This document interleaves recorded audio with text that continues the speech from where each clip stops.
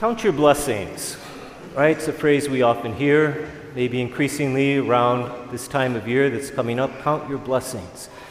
And a lot of times it's easy or inspiring to see how we are blessed or how others might be blessed. In case you were wondering, the reason the front three pews here are packed is that it's packed with the clan of Betty Kerrigan. We'll say more about them later on. This could well be the church of Betty Kerrigan, at least tonight, someone who's brought so much to this parish.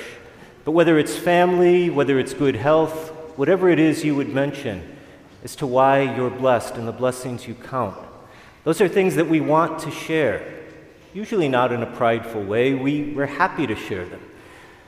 But here's another question. How's your poverty doing? And in particular, how loud is your poverty? Our blessings almost speak for themselves. They almost have a way of proclaiming themselves to the world. We're happy to share them. But how loud is your poverty? I know it's a strange question, but it's prompted by a strange expression. It turns up all over Scripture. We had it tonight in the readings. It was beautifully chanted in the psalm.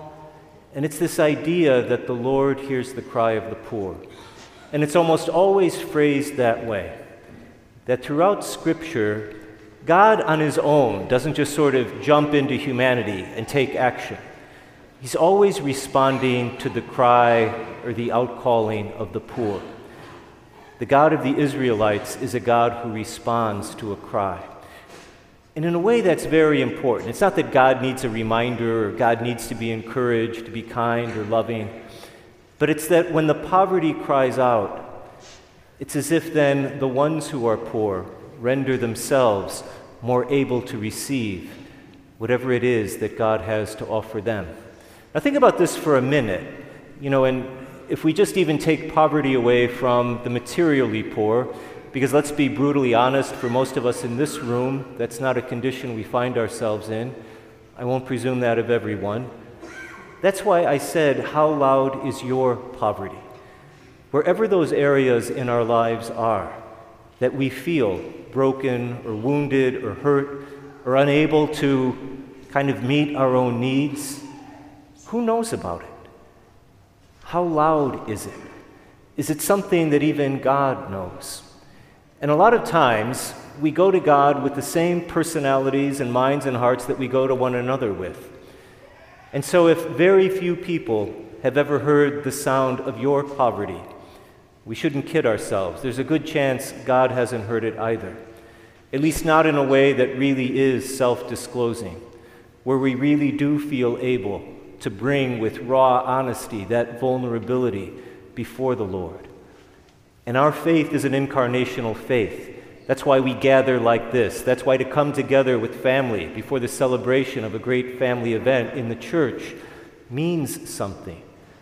Because our prayer is not just isolated. It's something that we share together as a community.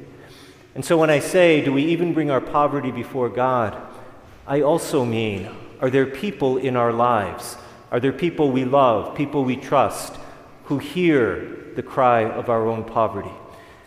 As I said, it's not about reminding God that he should love us, but when we can bring that forward, when we can bring that out into the light, when we can look to someone that we love very dearly, and maybe it's someone we've lived with for all of our lives. Maybe it is family. Maybe it is a spouse. Maybe it's a dear, dear friend. But sometimes it's shocking how we can have little areas of poverty in our hearts that even the people who are closest to us would never guess is there, because we never allow it to cry out. And when we're able to speak it, then we put out on the table everything. There's no elephant in the room that's left unacknowledged. I think we know this in our closest loving relationships.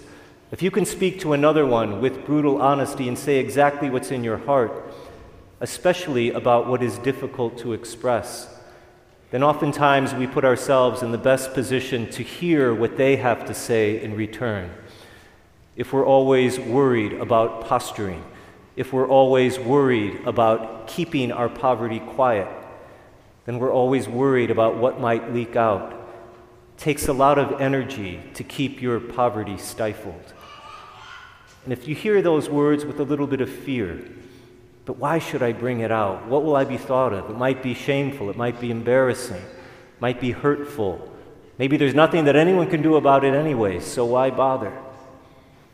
Then listen to that echo that comes through Scripture time and time again. The God of the Israelites, the God of Jesus Christ, is the God who hears the cry of the poor and responds. And every loving parent or grandparent or great-grandparent knows this. When you see someone you love who's in pain, what's the first thing you want to know? Where does it hurt? Tell me about it. What hurts? And one of the hardest things is when that person refuses to cooperate. I'm fine, thanks. And we've all known the pain of hearing that reply when there's nothing we want more than to share our love. So I mean it when I ask, how loud is your poverty? It's a strange question, but it's one that's well worth pondering a little bit. And if you find that it's been a while, and maybe your entire life, since anyone's ever heard the cry of your poverty, and maybe just a little spiritual exercise this week, look for an opportunity to bring it out. Don't worry that you're going to be a burden, or you're going to be depressing or Debbie Downer.